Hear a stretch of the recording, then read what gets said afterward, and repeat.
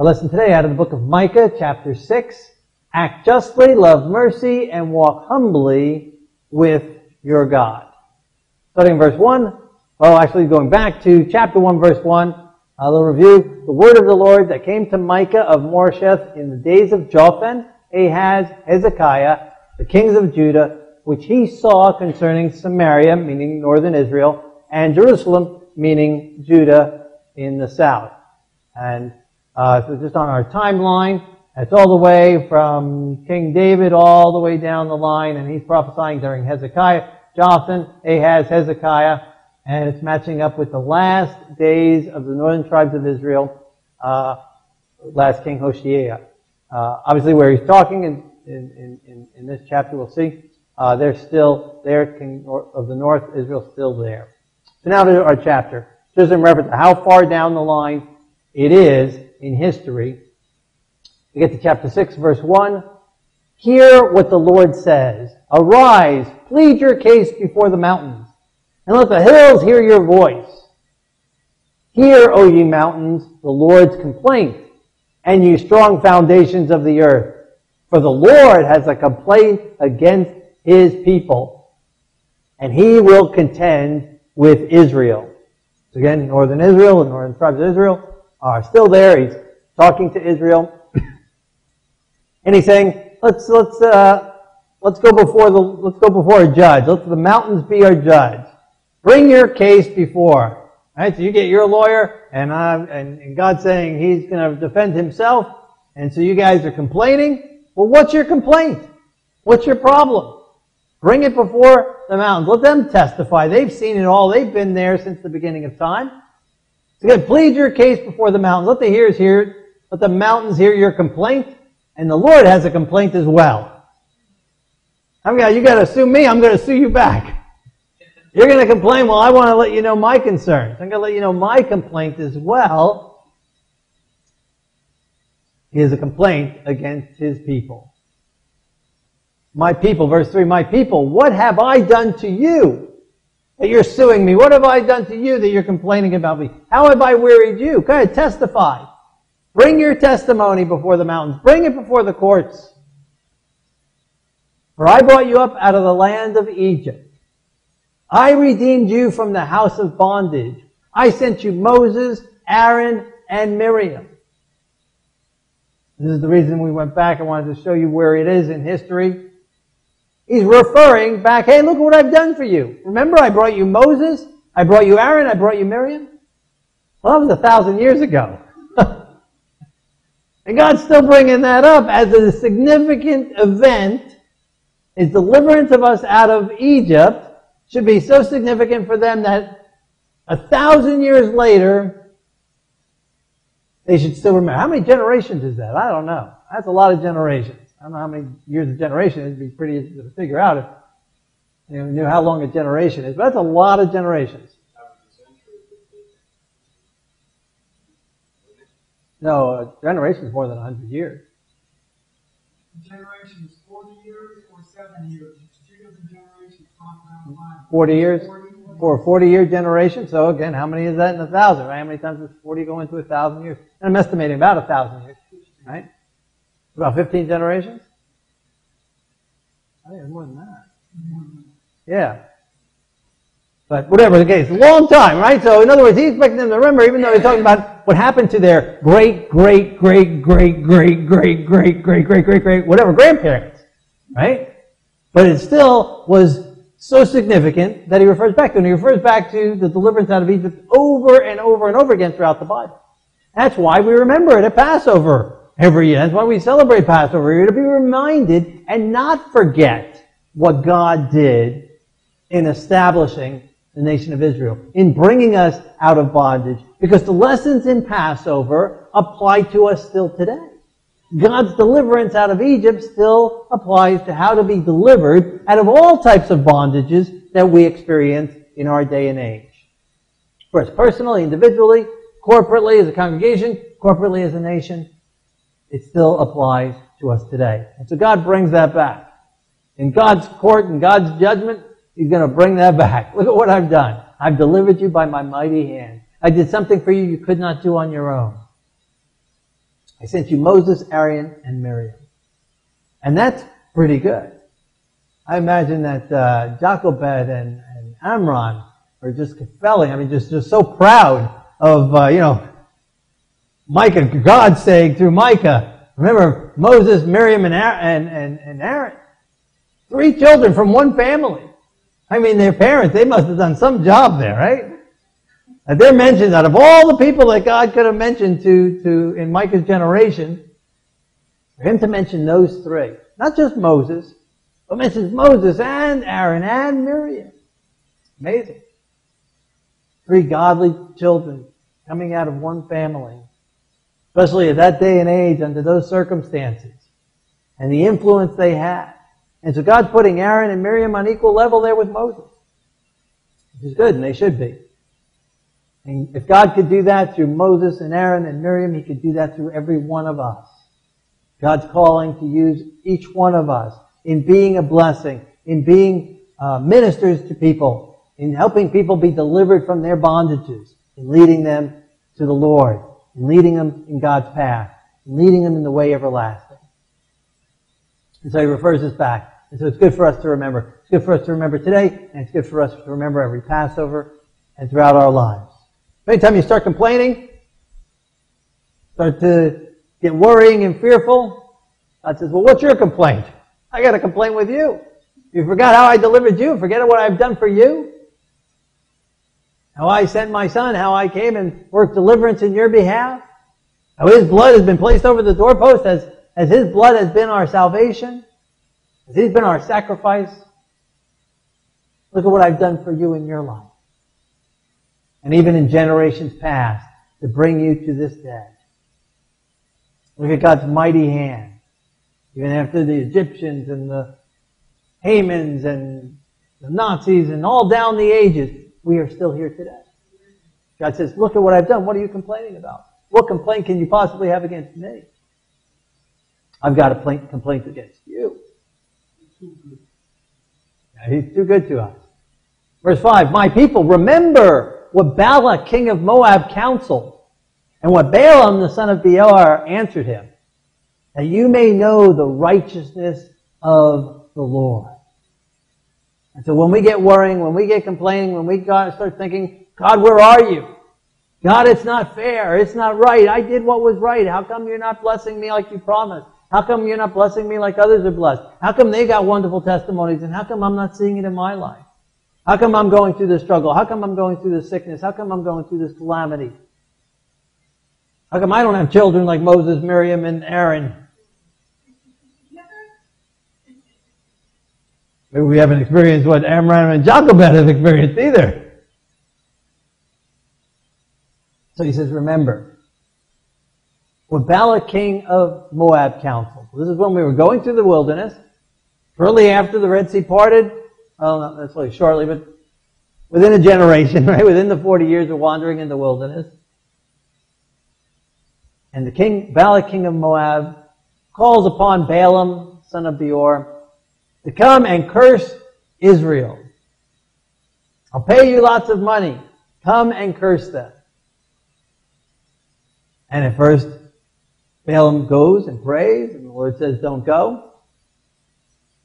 And so he tells the messengers that from Balak, I can't go. God said, don't go.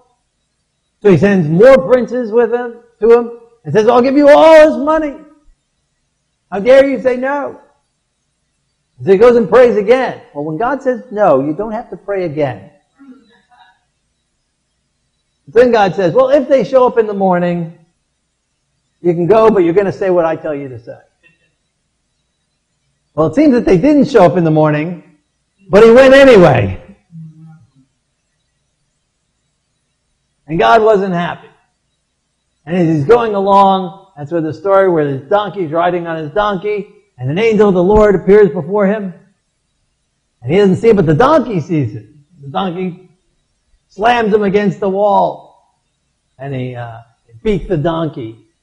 I think he does it another time, and then a third time, the donkey goes down on his belly, refuses to move, and he beats the donkey again. And God has the donkey speak. Why are you beating me? And then his eyes are opened and he sees the angel of the Lord standing there with his sword drawn.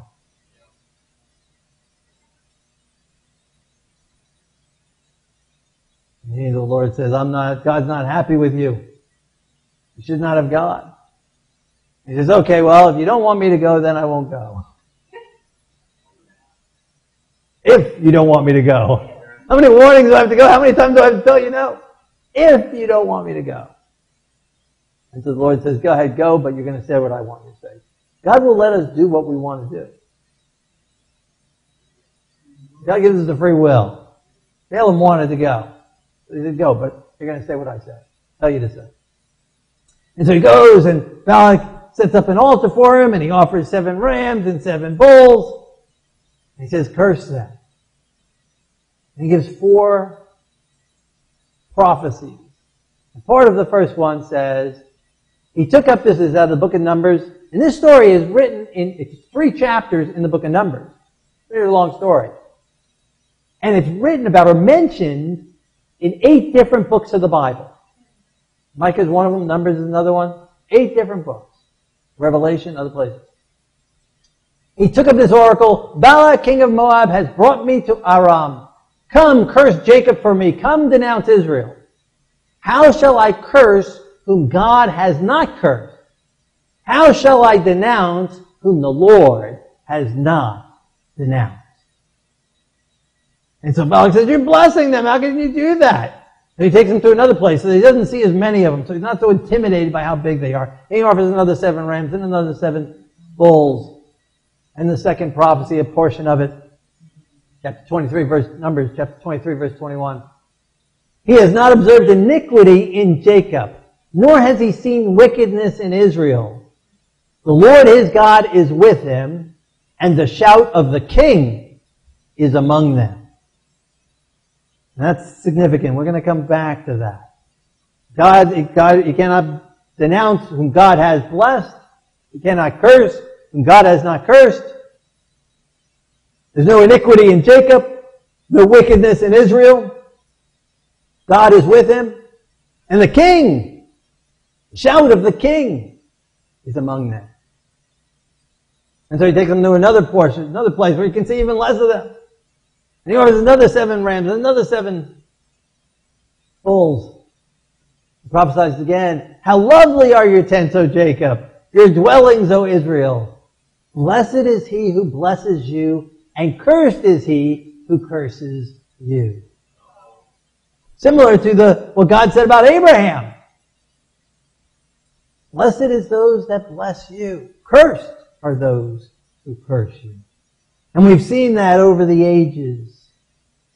Blessings come to those who bless God's people. And curses to those who try to destroy God's people. And then he gives a 4th prophecy, and in this one, chapter 24, Numbers, verse 17, he says, I see him, but not now. I behold him, but not near. A star shall come out of Jacob. A scepter shall arise out of Israel. Out of Jacob one shall have dominion. The Messianic prophecy. This is how the wise men from the east knew to follow a star and come all the way to Bethlehem. Because of this prophecy given by Balaam, who was trying to get paid to curse Israel at the command of Balak, who was trying to destroy Israel. And God turned his cursing into blessing and even gives us a powerful messianic prophecy. That is remembered in nativity scenes all around the world. God can speak out of a donkey. God can even speak out of a Balaam.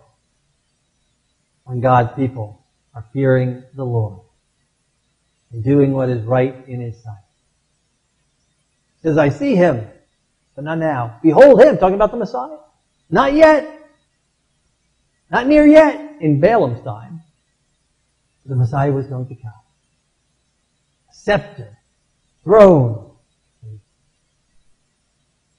king shall arise out of Israel and have dominion. Yes. worldwide dominion. Deuteronomy tells us a little bit more about this story. Chapter 23, verse 5. The Lord God would not listen to Balaam, but the Lord your God turned the curse into a blessing for you because the Lord your God loves you. So he turned the curse into a blessing because the Lord loves us. The Lord loves his people. He defended us. Spoke through Balaam. Balaam wasn't done. He went back his way. I don't know if he got paid by Balak or not. Balak goes back to his home. And Balaam comes up with another plot. I can't curse Israel because they are blessed by God, because there is no iniquity in Israel. But if I can get them to sin, then they will be cursed themselves. And he goes about working out that plan. And he gets the women of Moab to go and mingle among the men of Israel, to throw a party, throw a feast, bring in their gods, worship their gods, sacrifice to their gods, and eat the food from the sacrifice to those gods, and commit adultery with those women. The women listen to Balaam. Moab puts in the plan. They go. And Israel falls for it. And a plague breaks out in Israel. In Numbers chapter 31, verse 16, it says, women caused the children of Israel through the counsel of Balaam to trespass against the Lord in the incident of Peor. And there was a plague among the congregation of the Lord. Moses calls the leaders to come together and to repent and to take out all those who have fallen, all those who have sinned, and cleanse the camp. And a man comes boldly with a woman of Moab, goes right before them and goes right into the tent with her. Aaron's son Phinehas grabs a spear and thrust it through both of them at one time. And the plague stopped. They had the blessings of the Lord when they were following the Lord. This is serious. Back to Micah chapter 6, verse 6. With what shall I come before the Lord and bow myself before the Most High God? Shall I come before him with burnt offerings, with a year-old calves? Will the Lord be pleased with thousands of rams, 10,000 rivers of oil? Shall I give my firstborn for my transgression, the fruit of my body for my sin? They're complaining against the Lord. Lord, you demand too much. You ask too much. You ask us to sacrifice. We give 10,000. What does it take to please you? Burnt offerings and thank offerings. We even give our firstborn for our sins. Is that what you want, God? He has shown you, O man, what is good and what the Lord requires of you. But to do justly, to love mercy, to walk humbly with your God. God's not looking for burnt offerings. God's not looking for sacrifices. God's not looking for sin offerings. Because God's not looking for sin. It's not the sacrifice of His Son that the Lord loves. It breaks His heart that our rebellion has caused the death of God. Not sinning and asking forgiveness and sinning and asking forgiveness, sinning and asking forgiveness. That's not God's plan for us. That's not God's desire for us. God's plan is to do right the first time. He has shown us what is good. He showed us what He requires. Justice. Doing what is just. Doing what is right. Doing what is expected. Doing what the word of the Lord says. Do justly. Love mercy. Love the mercy that God has shown us. Appreciate the mercy that God has given to us. And show mercy to those who are repentant. Love and forgiveness to the sinners. And being merciful to them in their repentance. Showing mercy. Loving mercy. Loving to give mercy.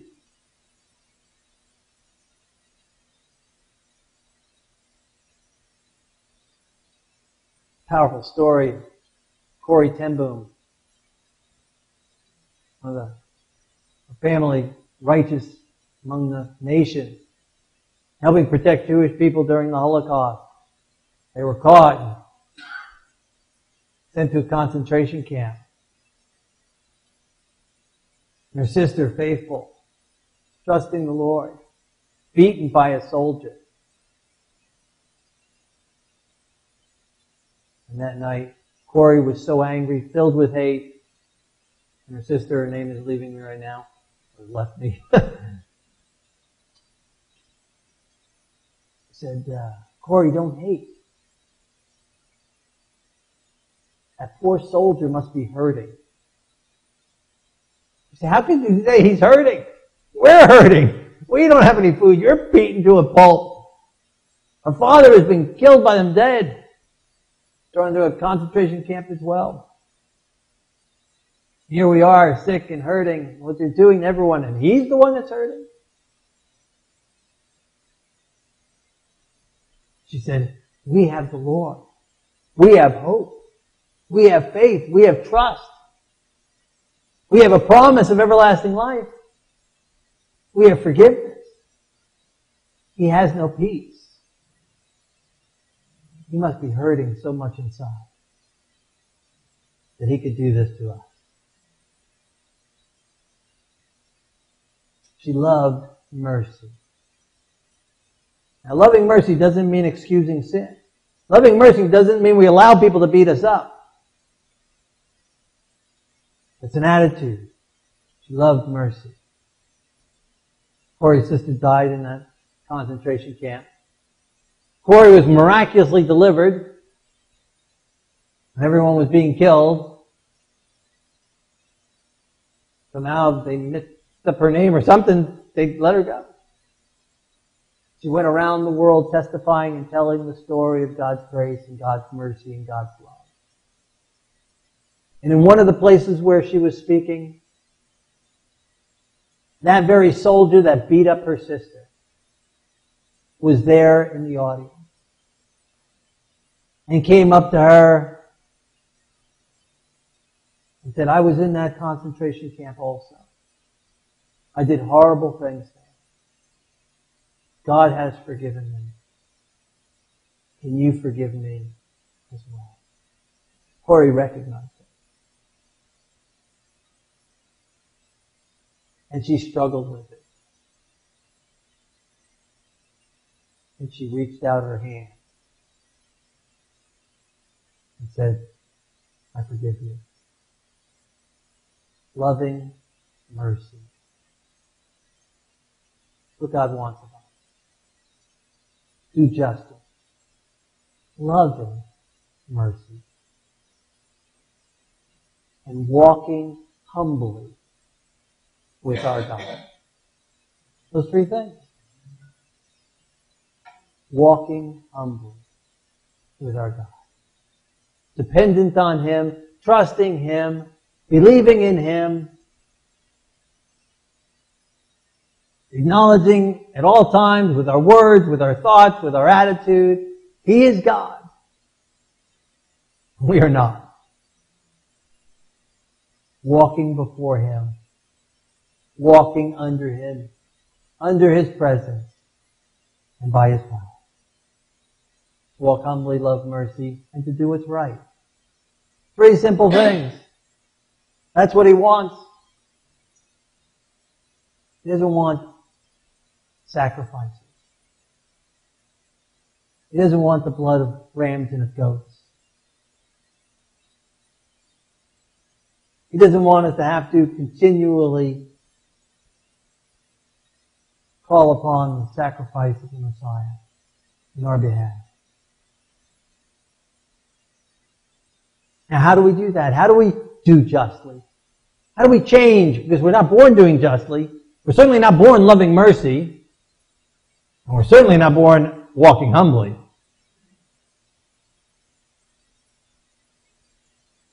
Even the shyest, most insecure person is proud.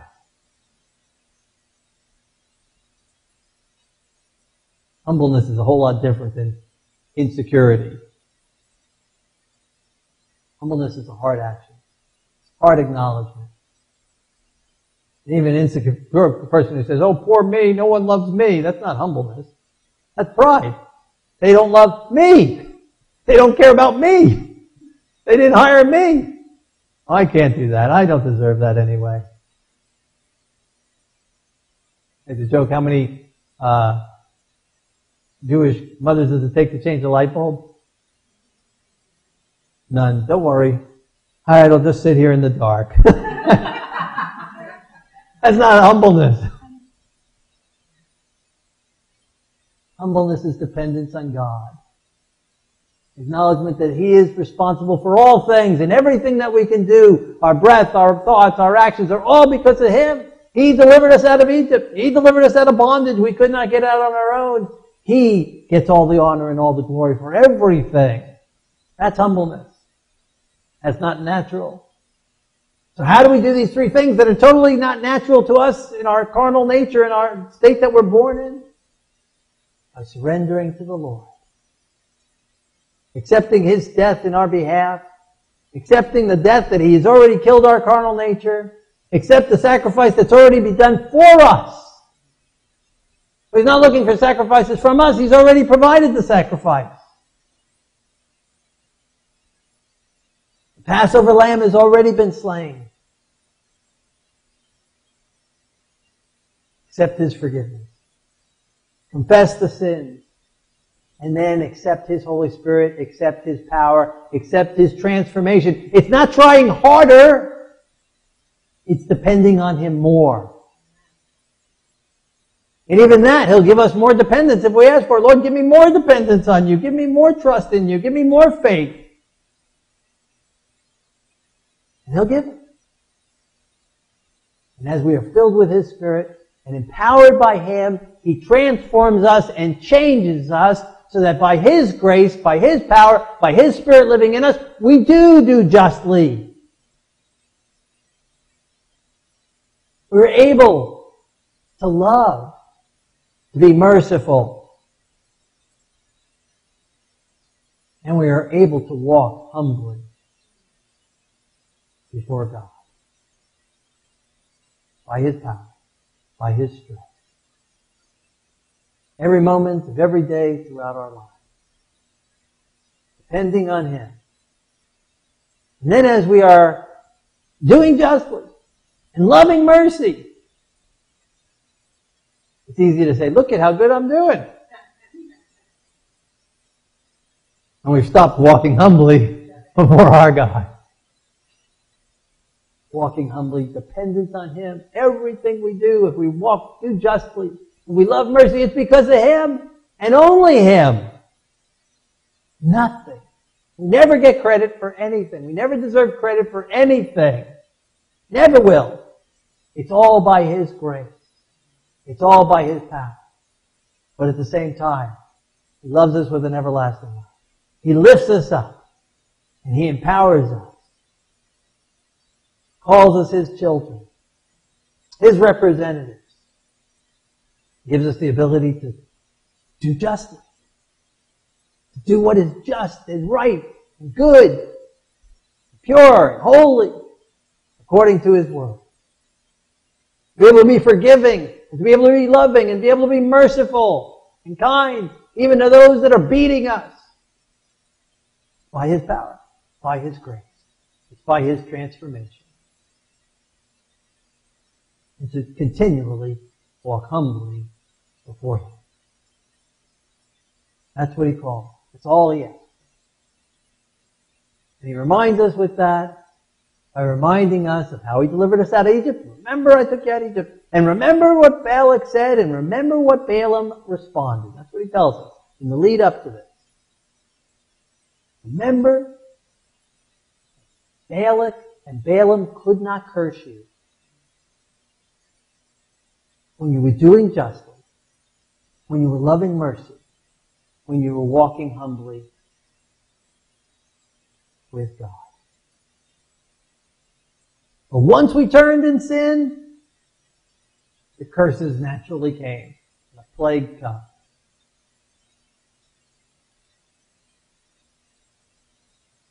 Remembering God's deliverance. Remembering God's power. Dependent on Him. That's what He wants. We can complain, God, what have you done and where have you been? We can testify against Him. You can testify, look at what I've done for you. I've sent my Son. I've delivered you out of bondage. I've blessed you. I've given you the power to do what's right. When you're doing what's right, blessings come. And nobody can curse you. The devil can't curse you. No one can curse us. Doesn't mean bad things won't happen. No one will be able to curse us. And we're walking with the Lord. And by His grace, we're doing justly, loving mercy, and walking humbly with Him. And that's what He expects. That's what He wants. That's what He requires. And so as we pray, if you're in bondage in some situation, some sin in your life, some situation, bondage to some debt, financial debt or some other debt, bound up because of some decision you made.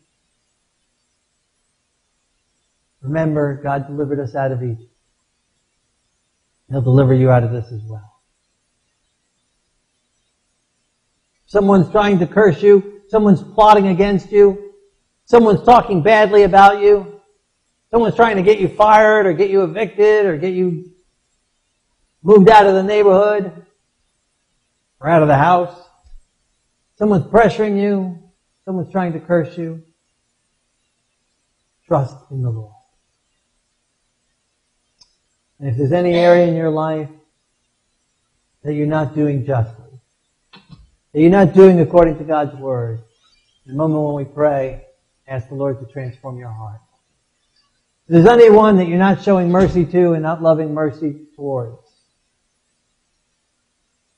anyone you're angry at, anyone you haven't forgiven, ask God to give you His grace and His forgiveness. And if there's any area in your life where you're not walking dependent upon Him, any spirit of pride in any shape or form, surrender it before Him. Let us pray. Our Lord and our God, King of the universe, thank you for showing your plan for us. Thank you for showing us what is good and what is right and what you expect of us. And thank you, Lord, that it's by your grace we are able to do that. Thank you for forgiving us, and thank you for cleansing us, and thank you for taking our carnal nature and destroying it. Thank you for giving us your Holy Spirit. Thank you for defending us. Thank you for your deliverance. Give us the power to do what's right.